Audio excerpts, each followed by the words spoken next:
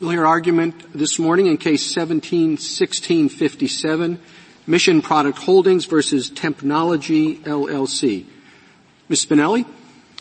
Mr. Chief Justice, and may it please the Court, Section 365 of the Bankruptcy Code lets the trustee decide whether the estate will become a party to an executory contract of the debtor.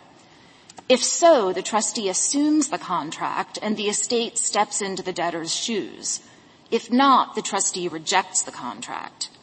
The statute's plain text tells us what that means. Rejection constitutes a breach of such contract immediately before the date of the filing of the petition. The debtor will not fulfill any remaining unperformed obligations under the contract, and the counterparty will have a pre-petition claim against the debtor for any resulting damages.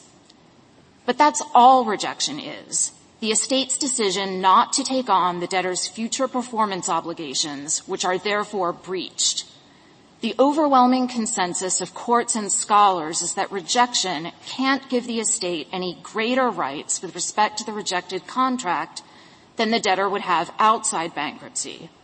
And as respondent doesn't contest, outside bankruptcy, a licensor could not use its own breach of contract as a basis to terminate the licensee's rights under the agreement. You just said, and I think it's correct, that the debtor would be — rejection means that the debtor has no obligation to perform future duties under the contract. But if the debtor in this case, as the owner of the trademark in question, did not continue to perform quality control activities in relationship to the mark, would that not imperil the future of the validity of the mark? So how can the debtor not continue to perform duties under the contract? So the quality control obligation is an obligation that's imposed by trademark law, not solely by the contract, and in many cases not at all by the contract. It is quite true that if — How is that relevant?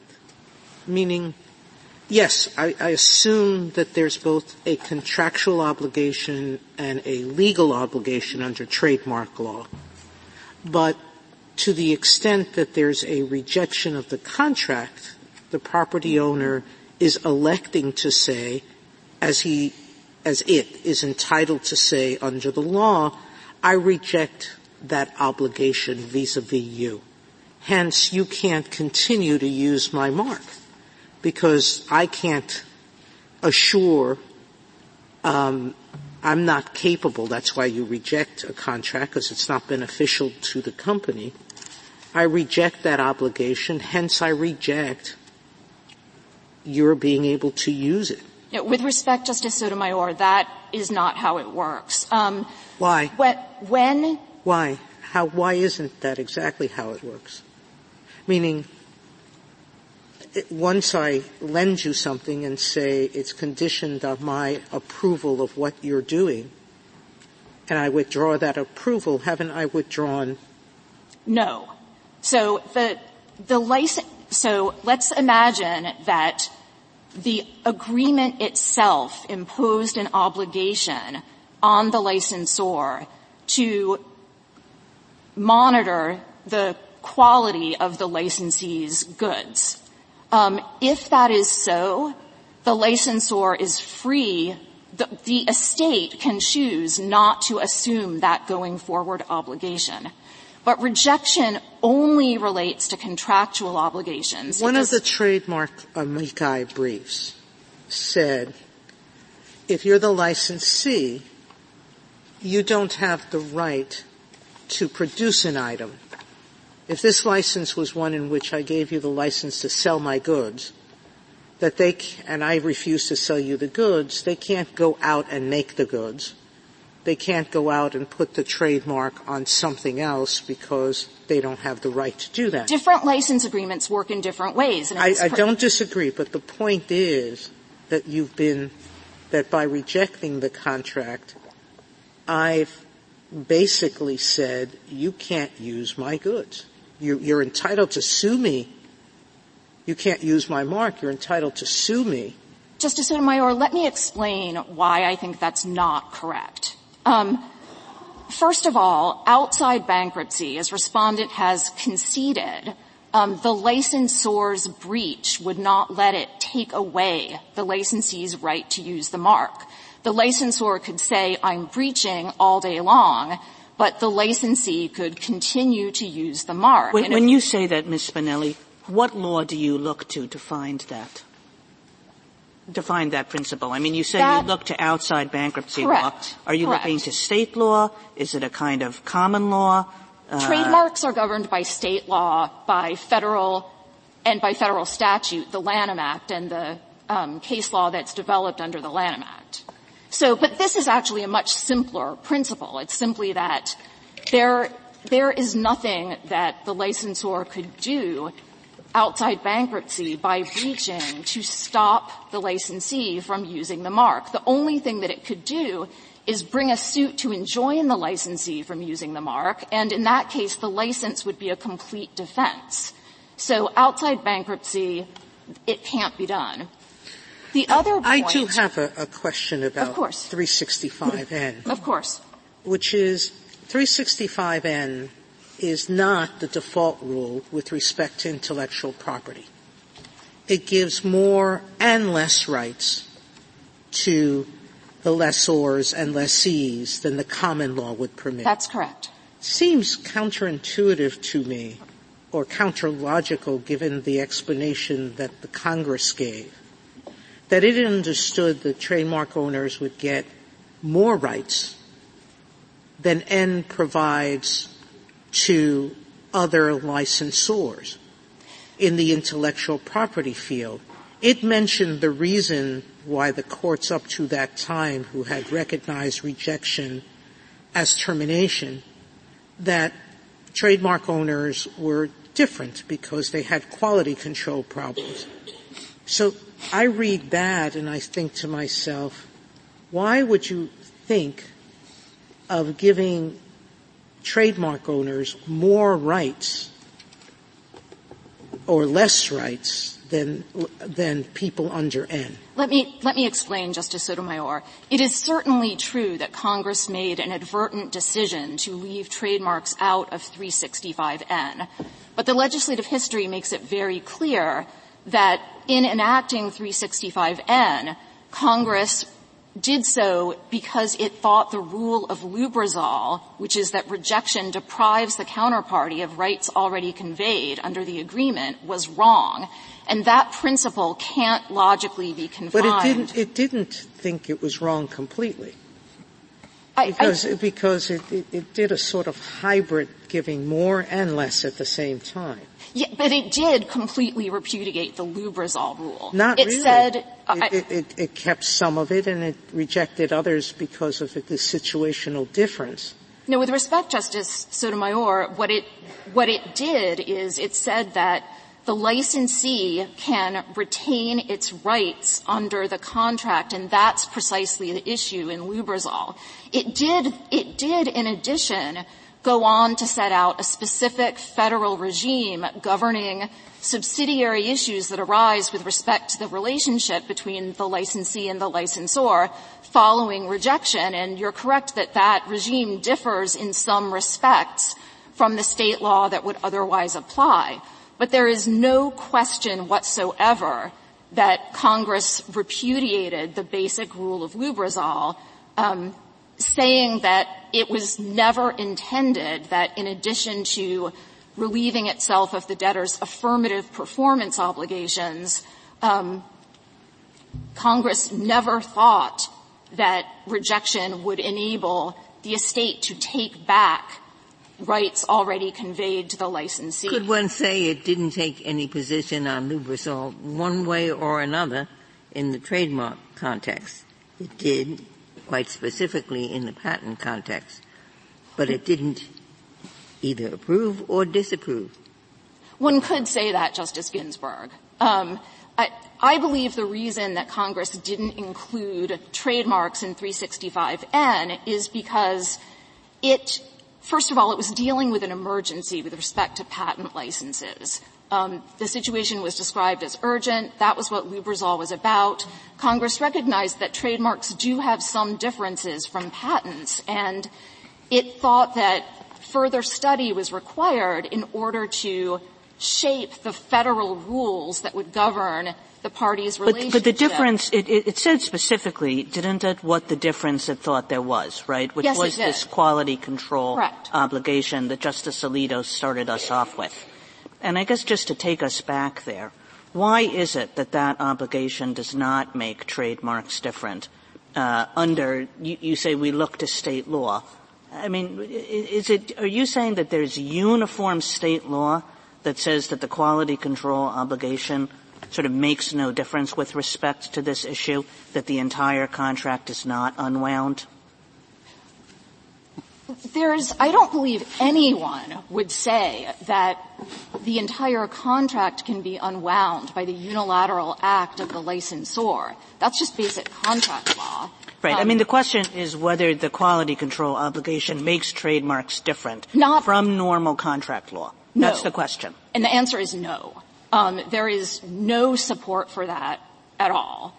What happens when the licensor abdicates its quality control obligations, which again stem from trademark law, not from the contract, is that the licensor risks abandonment of the mark. So the licensor may lose its rights in the mark.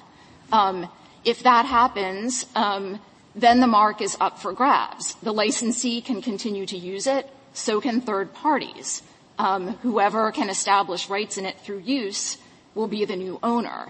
But it absolutely does not change basic contract law principles, including that the breaching party cannot terminate the contract because it breaches. The opposite is true. What would I'm sorry, Justice Alito. What would happen in this situation? So the debtor is the lessor of residential property. It rejects the lease, and you would say that however, the lessee could continue to live in Correct. the residential property, and the lessor would be relieved of any further obligations under the contract?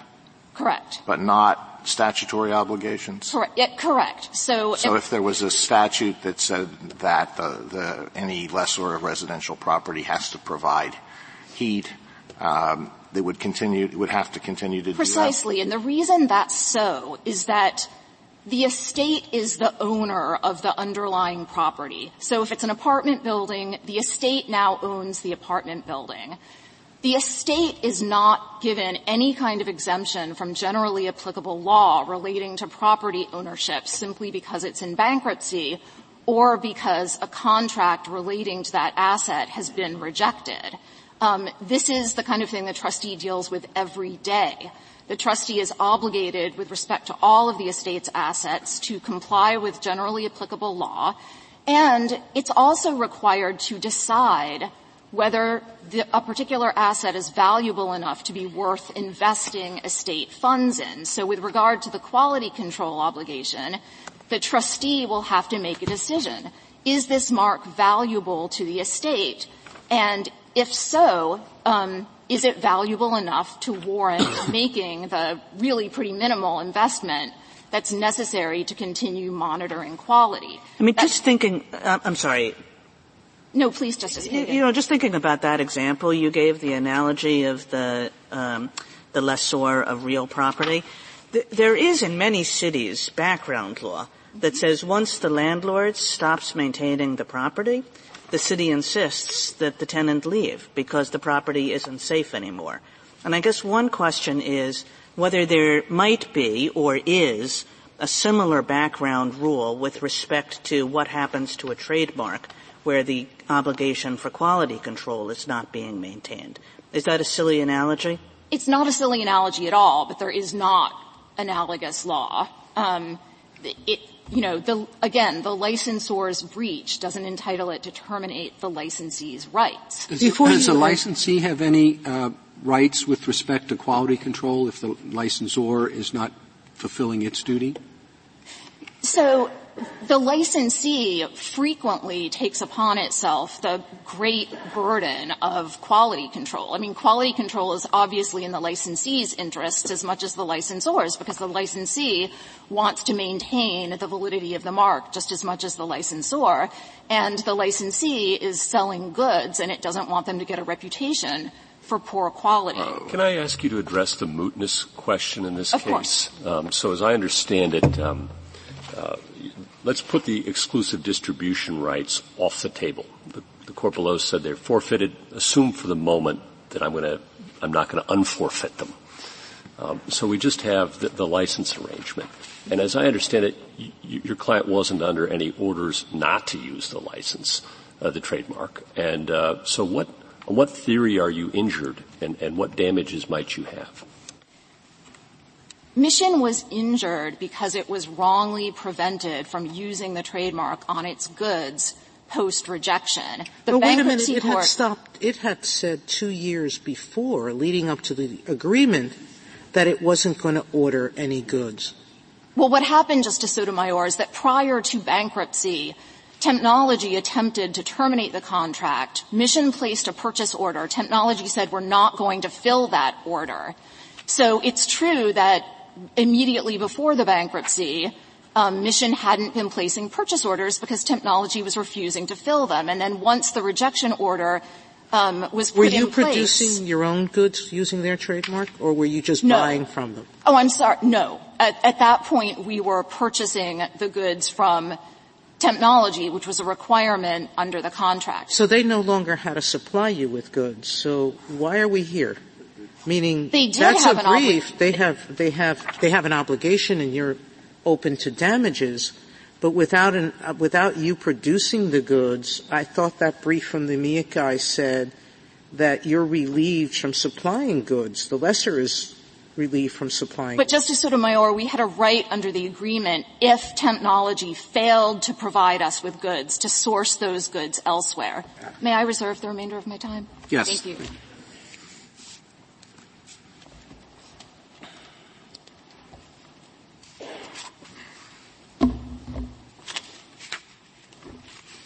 Mr. Tripp? Excuse me. Mr. Chief Justice, and may it please the Court, if I could just pick up on a couple of the questions about whether trademarks are different, and then say a few words about our rule, why respondents are wrong, and what the United States interest is here. So I think an important point about trademarks with the quality control. I'm not going to interrupt you again, yeah. But if you could add to that excellent list of things to do, discussing mootness. Thank you. I'll start with the mootness. The case is not moot. This is at bottom a claim for money damages, and it's still up in the air whether petitioner is going to get a judgment in its favor. Respondent has raised a number of arguments why on remand petitioner would lose, even if you rule in their favor here. But petitioner disputes all of that, and no court has resolved those remaining disputes. Well, if we put aside the exclusive distribution agreement, and I really don't want to belabor this, but I'd like you to focus specifically on the trademark license.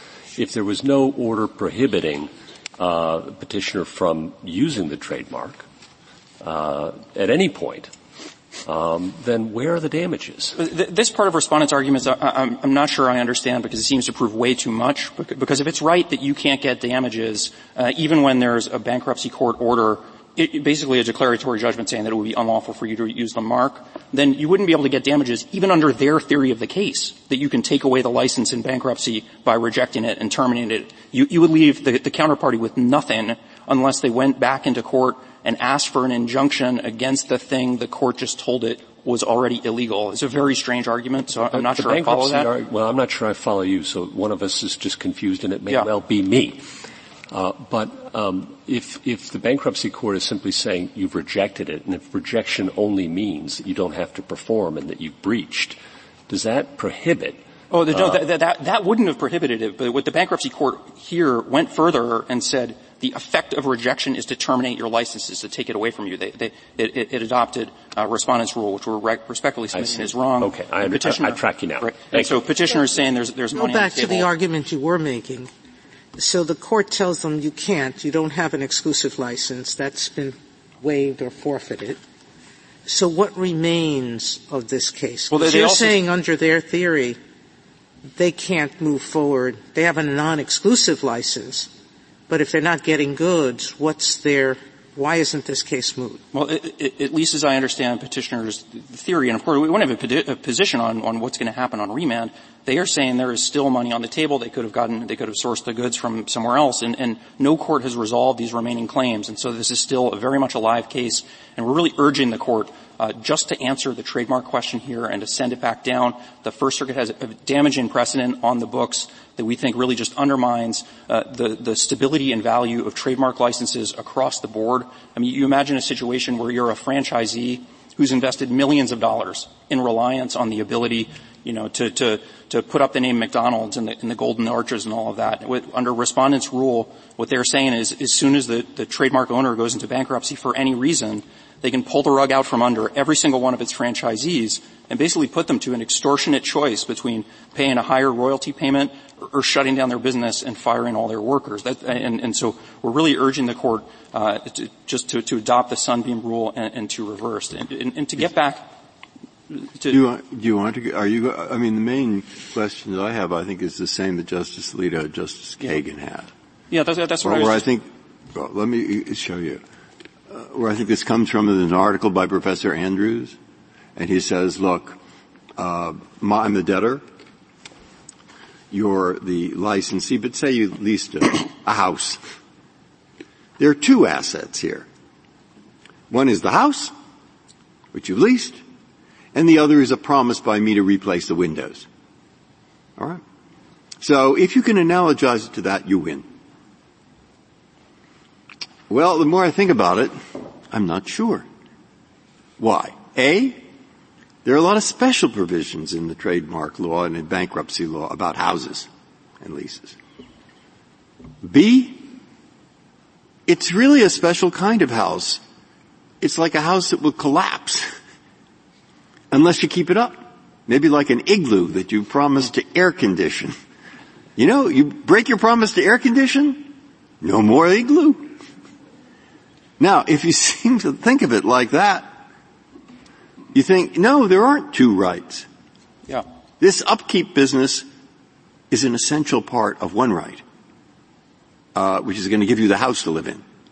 So I would like you or Ms. Spinelli or, at some point to tell me which is why is it stronger? It's not really like that. And I think a key portion of this, key piece of it, is if the trademark owner stops performing the quality control and maintaining the distinctiveness of the mark to consumers, that does not instantly destroy the mark, right? That is a process, gradual, it's over time. And then another thing that makes it different from your igloo example is that at the end of the day, the licensee can still use the mark.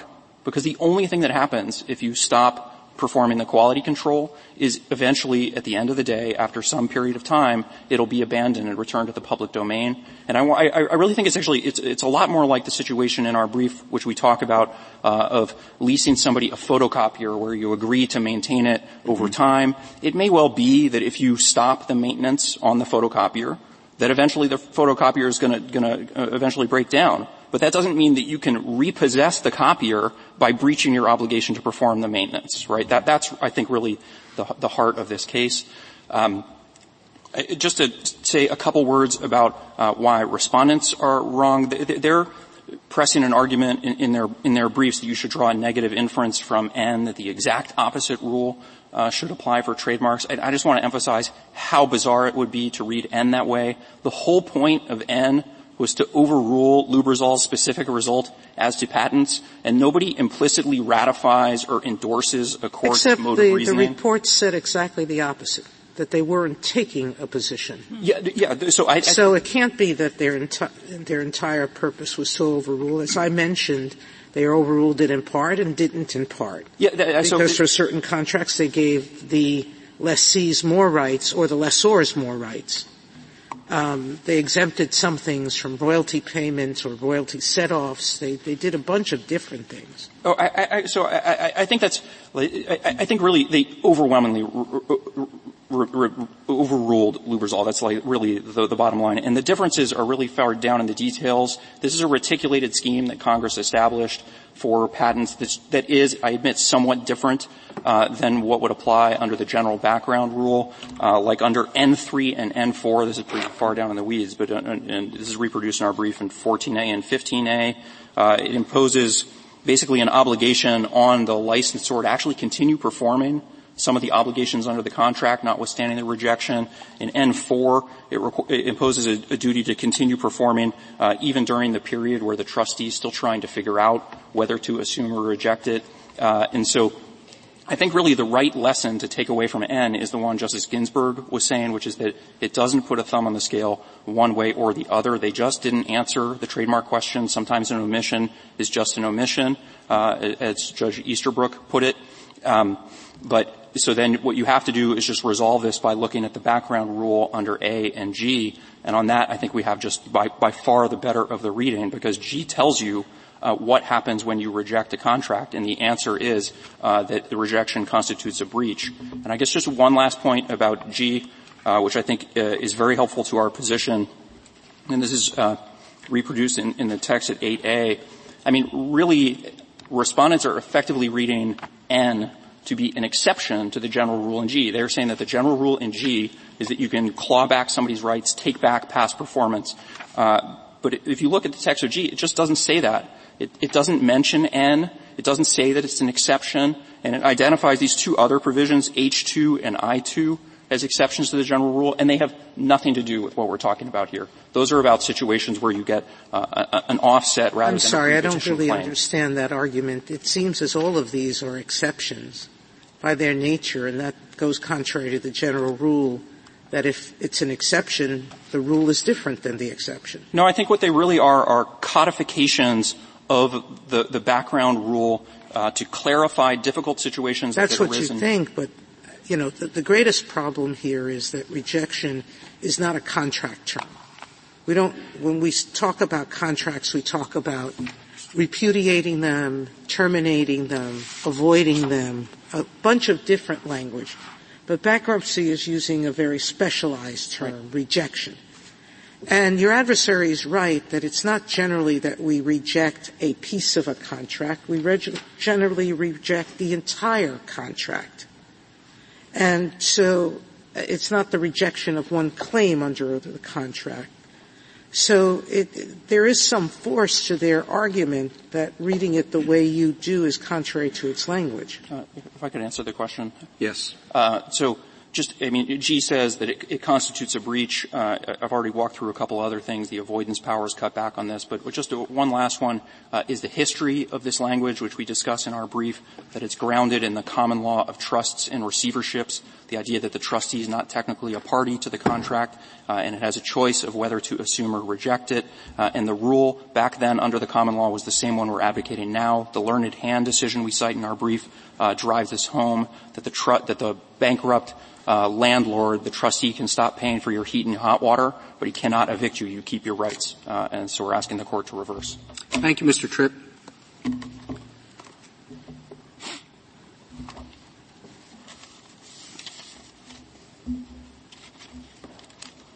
Mr. Hallward-Driemeier. Mr. Chief Justice, and may it please the Court, I'd like to start with the issue of mootness. And if we take the exclusive distribution rights off the table, which was the source of the $4 million of claims that petitioner referred to in their reply at the petition stage that kept the case from being moot, we're left only with a non-exclusive trademark license that is already expired. And any dispute about the rights under that is moot. As I said, it's already expired, so we don't have a forward-looking issue. It would only be a past issue. And as the questions have indicated, there was no use of the trademark during the post-rejection period. The bankruptcy court did not stop that non-exclusive use, correct? That's right. All that the bankruptcy court did was, at our request, declare the parties' rights. What was the meaning of rejection? And the only argument that the petitioner has that they have some basis of claim against my client for the post-rejection period is that we sought that ruling from the court. Why is that enough to at least have an acorn of injury for Article III purposes, the uncertainty created by a declaratory judgment that effectively you can't use it, may not prohibit you from using it, but it sure may cause you to think twice about doing so, and there might be damages available. Your Honor, I think that would be directly contrary to the First Amendment and the Knorr-Pennington doctrine. We have a right to go to court to ask it to declare the party's rights, and that can't be the tortious act that creates damages on part of the other side. They have no claim against us because we took no action against them to stop them from using the trademark. Their own words in the First Circuit reflect this, because by their own words, and this is at JA 572, they say, but for the bankruptcy court decision, Mission would have continued using Cool Course trademarks. So it was only that decision, and our only act is asking the court to make a ruling. And I don't believe that this court's precedent would allow a claim to be based on that. That's our mootness argument, and with that, I'm happy to proceed to the merits on the assumption that the court might reach them. Could you answer the Solicitor General's concern that a ruling in your favor would affect any number of other contracts? The copier example, the car example, any of the other, or the McDonald's franchise? I'd be happy to, Your Honor, because I think the photocopier example is actually paradigmatic. And we mentioned that there's another section of the code, section 542A, that provides for a party who's in possession of property of the estate to return that property to the estate upon the filing of the petition. And if the copier is held under a lease, then the copier is property of the estate. And that provision would require the party to return the copier to the bankruptcy estate unless they assume the contract, which they're going to do because that's a source of income. So as a practical matter, they always assume that the copier in position under the contract is worth more than getting back a used copier, which is not worth very much. But that's what the rule provides. If, on the other hand, the copier has already been sold, then it's no longer property of the estate, and the other party does not have to return it. And that's exactly what the rule that we advocate for. So under Section 365... And the McDonald's franchise? The McDonald's franchise is an interesting exception because they highlight the $1 million perhaps or more that's been invested by the franchisee. That does not distinguish the franchisee from any of the other creditors of the bankruptcy estate. A person might have invested millions of dollars as a bondholder in the estate. It might have been a trade creditor with millions of dollars of claims. All of those claims are reduced to often pennies on the dollars because they're pre-petition claims. And that's the same that Congress provided for counterparties. All the creditors of the bankruptcy estate have to bring these claims as pre-petition claims. And that's the critical language of 365G1. It says that it constitutes a breach, but doesn't stop there. It says that it constitutes a breach as of the day before the petition. It's a pre-petition claim for breach. And it's the temporal element that's critical. And that temporal element continues through the other provisions. 502G1 says that you must bring your claims on the basis of rejection, and that claim is as if the breach had happened before the petition.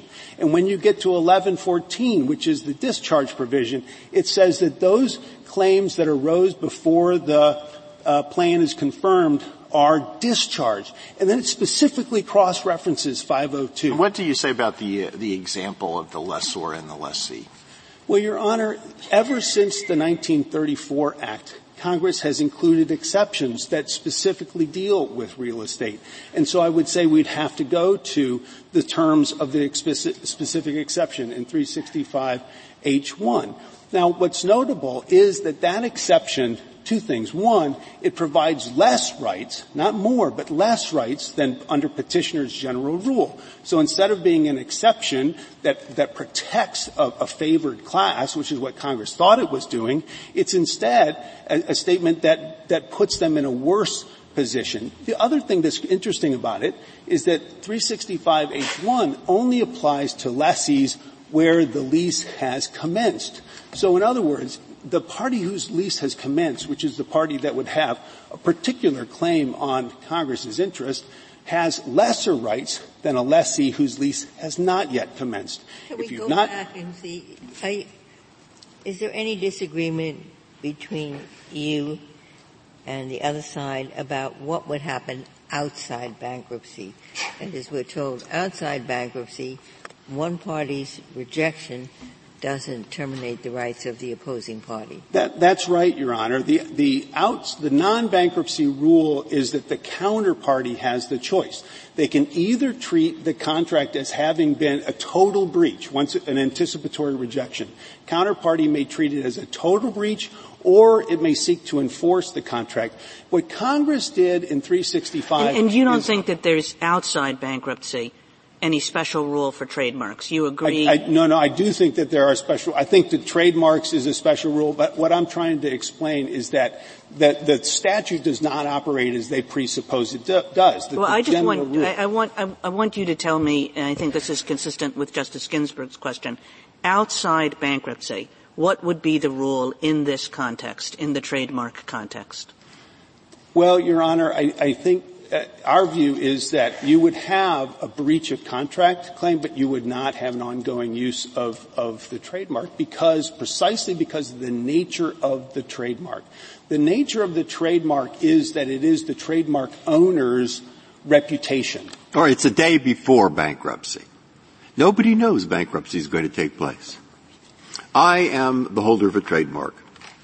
I have leased it to you. And you can use it for 10 years, and I assume certain obligations. And I write you a letter. You say, ha, ha, ha, I'm not going to do it, which is a material breach of the contract.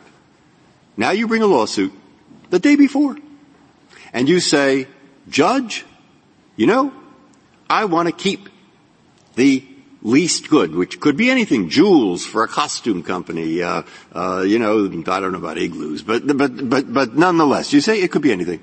Okay, what's the law? Can I keep it or not keep it? Well, in our view, you can't because... No, when you say in your view, I already stop you because it's amazing to me that there is no authority that's more on point than this real estate stuff, which, as you say, is absolutely filled with writings in the statute. Right. All right, but so you say, in your view, that means you're not certain. Well, I don't think that there's case law that's clear on this, but the notion of the trademark as property, and McCarthy is very No, I'm clear. not talking about trademarks, necessarily. But gee, I mean, they've had property law for 500 years. And people have breached for 500 years. But not trademarks, Your Honor. Well, Because common law, you couldn't even license a trademark because it was the person, the owner's So you reputation. can't think of any analogy or anything that would tell us when you walk in the day before, say, nobody knows about bankruptcy, and you say, Breyer's breached the contract, but I want to keep the property. There's no good case that would help me. Well, if we're talking about something other than trademark, anything that you think is analogous, then you're right that the non-bankruptcy law is that the counterparty gets to choose whether to treat that anticipatory breach as. The question is whether you have any authority for the proposition that trademark is different. Whether there's any authority that says, if you're outside bankruptcy and the licensor breaches, is there any authority for the idea that the licensee then has to stop using the mark? I don't have a case to that. And then, you see, then the argument really turns down to, which is where I sort of felt after reading the briefs, well, is this continuous obligation to keep the trademark going, which is on me, the breacher, is that enough? And at that point, I become uncertain. And one of the things cutting against you is that the licensee can keep up the trademark himself. But I don't know if that's enough. So if you found anything that will really help me. The licensee cannot keep up the trademark. That's the problem. The licensee, under the Lanham Act, The licensee may license the trademark as a, quote, related party. And it's not meaning, subsidiary. It means that it is acting under the control of the trademark owner. Without that control, the trademark no longer serves as the source of identifying for the consumers that it is a genuine article. That's why trademarks are recognized as property. Of course, so the licensee can't take any steps when a third party is infringing the trademark, regardless of what the licensor thinks? No. Because the licensee is certainly injured by those infringing It's the licensor who enforces the trademark, because it is the licensor's reputation. And the law imposes on the licensor that responsibility. It may be the licensor's reputation, but it's the licensee's income. Right? If the trademark no longer has value, that certainly undermines the value that the licensee saw in the original contract. It may be, Your Honor, but again, this is why McCarthy specifically warns against analogies of trademark to other forms of property, even those that look very similar, like patents, because trademarks require a unity of ownership. All goodwill must accrue to the trademark owner. All right, but that may be, but there are thousands of McDonald's, firms that have leased the word McDonald. And if somehow Super McDonald went bankrupt, couldn't those trustees say, the people in this neighborhood trust me to have real McDonald's? And what I'll do is I will look at every hamburger, and I will make certain that these hamburgers are exactly the same as they were when McDonald was still alive or whatever. Now, he doesn't have a right to do that? Because I got the impression from the other briefs he does. Once the trademark owner ceases to control the mark and enforce the quality, then it becomes an abandoned trademark and it loses its value. What happens to an abandoned trademark? Can you use an abandoned trademark? Well, it's no longer a trademark. Yeah. A person can? Yes. He can. Yes. Okay. Yes. If he can, and here we're dealing with non-exclusive licenses, why isn't that his problem? Well, Your Honor, again, the rule, the general rule under the 365G is that all claims for breach of that contract have to be brought pre-petition. And that's because a pre-petition claim is pennies on the dollar. A post-petition claim is dollars for dollar. If you allow the counterparty to choose, do I want pre-petition pennies or do I want post-petition dollars, they're always going to choose dollars. And that would frustrate Congress's purpose of ensuring that all claims are brought, resolved, and discharged as part of the bankruptcy. And that's why Congress knew that it had to provide all of the exceptions to the rule. Okay, but that's your bigger argument, which is not a trademark argument. That's an argument about everything, right? Which is that we should not read G to say that, what G says, honestly. G says constitutes a breach. That suggests that you just look to the effects of a breach under non-bankruptcy law. Why doesn't G say that? What G says is that it constitutes a breach pre-bankruptcy. So the question is, what are the claims that have to be brought? Are they all claims? Is it a total breach and you have to bring the full value of claims? Or there are some rights that continue? If Congress thought that some rights would continue. But what you're saying, Mr. Hallwood-Driemeier, is that what G tells you is that you can unwind the entire deal. And that's not the effect of a breach outside of bankruptcy, certainly in the usual context. It can be, but the non-bankruptcy rule gives that choice to the counterparty, and Congress flipped that in 365.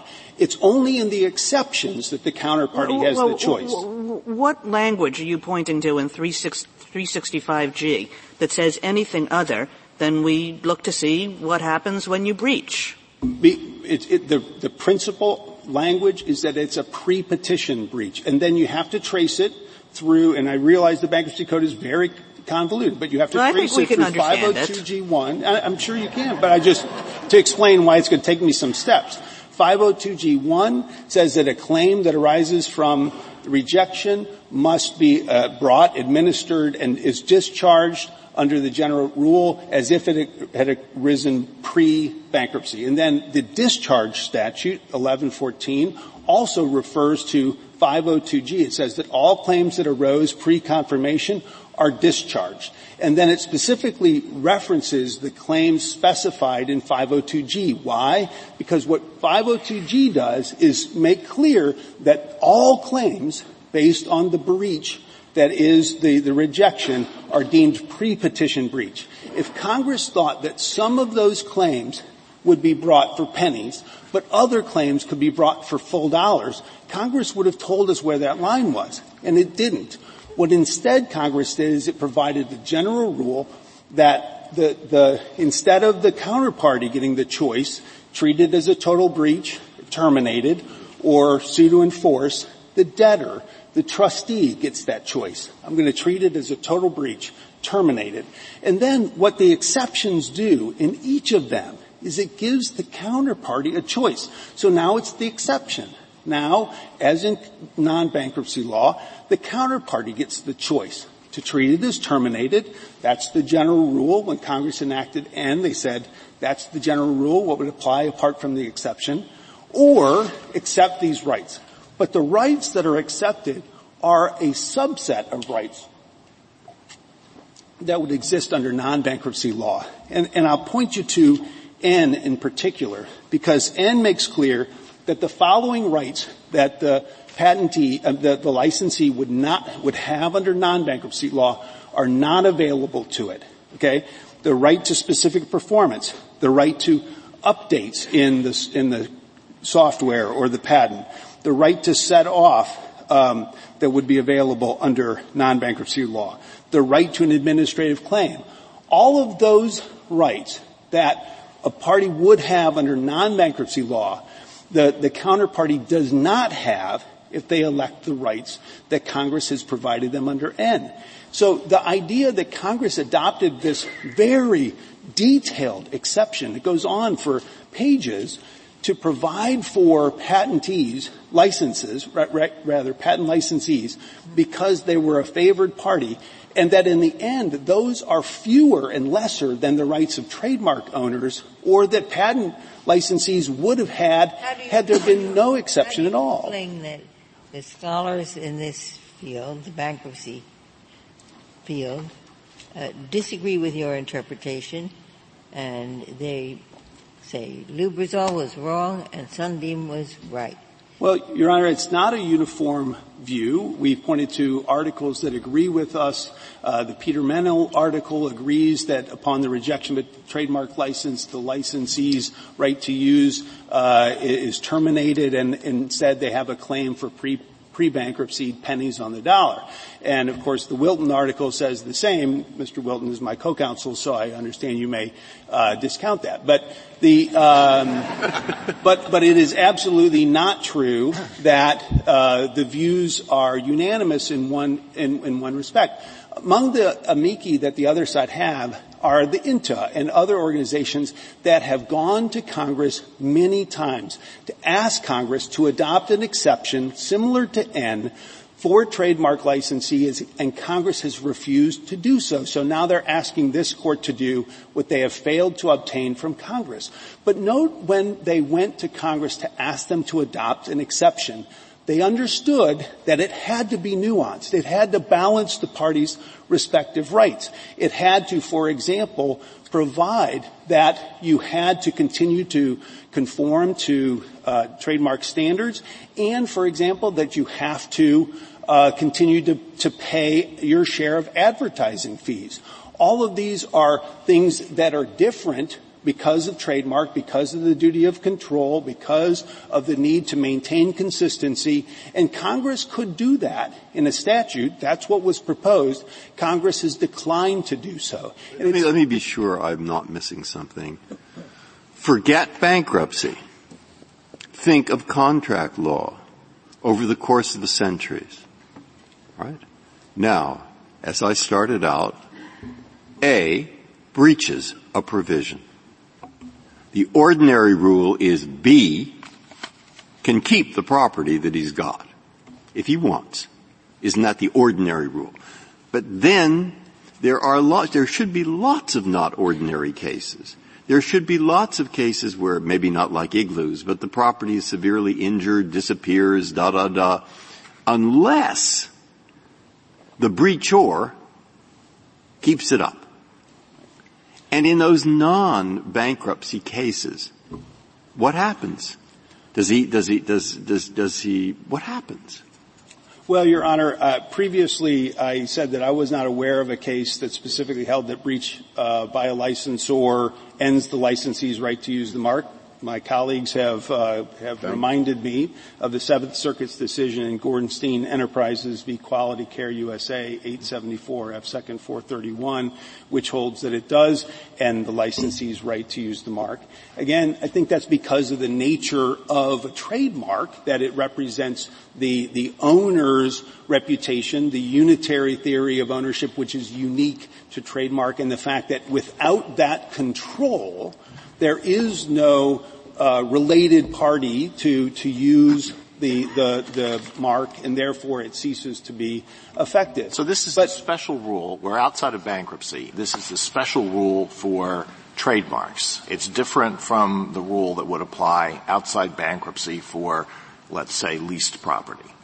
And the reason why there's a different rule is because of the duty of the licensor to maintain the quality control. Right. I thought you were saying exactly the opposite, Mr. Hallwood-Driemeier. I mean, you said this is consistent with the rule for photocopiers, and your entire brief in bankruptcy. That's right. I thought Justice Alito's question had to do with non-bankruptcy. Outside bankruptcy. So I don't understand why there would be a special rule for trademark outside bankruptcy it would be predicated on the licensor's failure to exercise the quality control.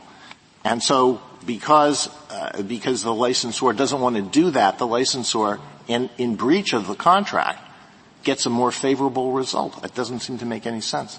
Well, Your Honor, again, I think it's because of the unique nature of the trademark as being you can only have a valid license of the trademark if there is that control that's specified by the Lanham Act.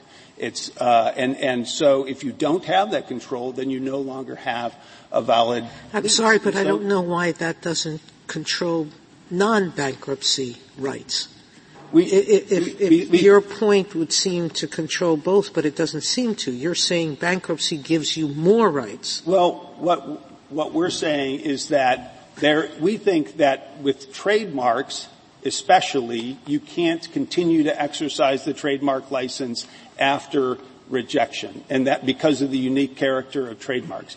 But under our view, it's true generally as well, because if you have a lease of a photocopier, the general rule of 365G is that if you reject a lease of a photocopier, that lease now is effectively terminated. It's been reduced to a claim for pre-petition damages. And 542A would tell us that the possessor of the photocopier has to return it to the estate unless the lease is assumed, which it normally is because it's more beneficial. So the general rule is that these types of ongoing relationships are terminated. They're reduced to a claim for pre-bankruptcy damages, breach of contract damages that are paid pennies on the dollar, and that it's not up to the counterparty to decide they don't want pennies on the dollar. They would rather have dollars for dollar. Because if that were the case, then no counterparty would bring a claim for pre-bankruptcy breach. They would all wait and try to enforce specific performance. Do you have any argument that would limit a ruling in your favor just to trademark law? Because it seems to me that you're asking us to do exactly what the other side wants us to do, to announce a general interpretation of this provision that basically says these types of contracts actually do survive. Well, lessees have the right to terminate in part and keep other rights alive. Well, Your Honor, I thought when I read your briefs that you had an argument as to why we should limit our ruling to trademark law, but there's no way to do that even under your interpretation. No, Your Honor. I think that There is. First of all we're asking the court to do is adhere to its ruling in Bill Disco, which said that the effect of rejection is that the contract is no longer an enforceable contract. That's our rule. This court decided it in Bill Disco. It was in the NLRA context, but the first part of the opinion is all about why collective bargaining agreements are subject to 365 A and G just like any other contract. And so when the court says that's somewhat different because that requires actual affirmative obligations by the employers. Well, Your Honor, you're not arguing the trademark owner has to continue his rights. One of the rights that was deemed one that had to be brought as a pre-petition claim in Bill Disco was a claim based upon the loss of seniority rights. Seniority rights is a form of property right that would be protected certainly by the Due Process Clause, and yet that claim for the value of the seniority rights had to be brought as a pre-petition claim. It couldn't just be enforced against the employer anymore. It was reduced to a claim for pre-petition damages, and that's the rule that we're articulating. But even if 365 didn't work the way we say, even if the general rule of 365G is that non-bankruptcy law provides such that the exceptions become superfluous and actually give the favored parties fewer rights than the general rule would provide, which is, of course, contrary to everything this Court has ever said about exceptions, which they're called exceptions in 365G, we would still have an argument. But so could I understand the sort of nature of the argument? I mean, you have your general argument, and the way that goes is Ms. Spinelli says the effect of rejection is breach, and you say the effect of rejection is rescission. And that's the basic argument where, honestly, Ms. Spinelli has this language that says it constitutes a breach. Pre-petition breach. But then you say, even if Ms. Spinelli is right on that, and we just look to what it means to breach outside bankruptcy law, then you say we have a special rule for trademarks because trademarks are different outside bankruptcy law, and you point us to a single Seventh Circuit case. Is that correct? And the nature of a trademark. And McCarthy explains the rule of unitary ownership, that it's a different type of property, that the property is really just the property interest in the owner's reputation, and the fact that the whole notion of licensing, which was a new advent in trademark, was because the licensee is treated as a related party because it is operating under the control. So it is in the nature of trademark that it is subject to that control, and without that control it ceases to exist. But I want to point the Court to the specific language of this trademark license, which I think really brings home the point. This trademark license, and this is at JA 237, says that it grants the mission a non-exclusive, non-transferable, limited license for the duration of the term to use its mark for the limited purposes of performing its obligations, exercising its rights under the agreement, subject to written trademark guidelines of Cool Corps and the right of Cool Corps to review and approve. In other words, all it was a contract right. It's not a property right in the license. There can't be because of the rule of unitary ownership. All it was a contract right to use the trademark subject to Cool Corps' control. And if that control goes away because you can't enforce that, that's one of the prospective performance obligations of Cool Corps in a rejected contract. If you can't enforce that, then that control goes away, and with the control goes the license. Thank you very much. Thank you, counsel. 3 minutes, Ms. Spinelli. Thank you. I have 3 points that I'll try to make quickly. First, the Gorenstein case that counsel referred to does not hold that a trademark licensor can unilaterally terminate a license by ceasing to exercise quality control. That was a case in which the licensee defaulted on the agreement for other reasons and then tried to continue using the trademark afterwards. Obviously, that can't be done. So there's no authority for the proposition that general contract principles don't apply to trademark licenses. Second, this is not about whether the debtor can abandon the trademark and get rid of its monitoring obligations. It's about whether the estate can take back the rights in the license and resell them to somebody else and distribute the proceeds among creditors, and it can't. Rejection is not avoidance. There are separate avoidance procedures in the code.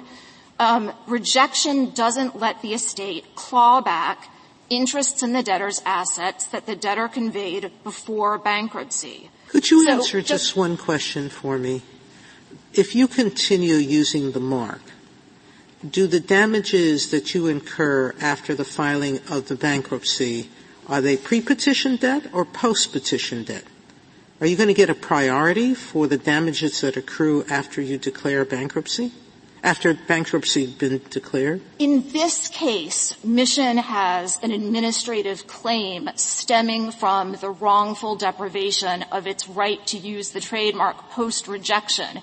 It's a claim against the estate that arose post-petition, which is an administrative claim. So you're going to get more rights than N gives other intellectual property. Yes, and let me explain why that's exactly what should happen.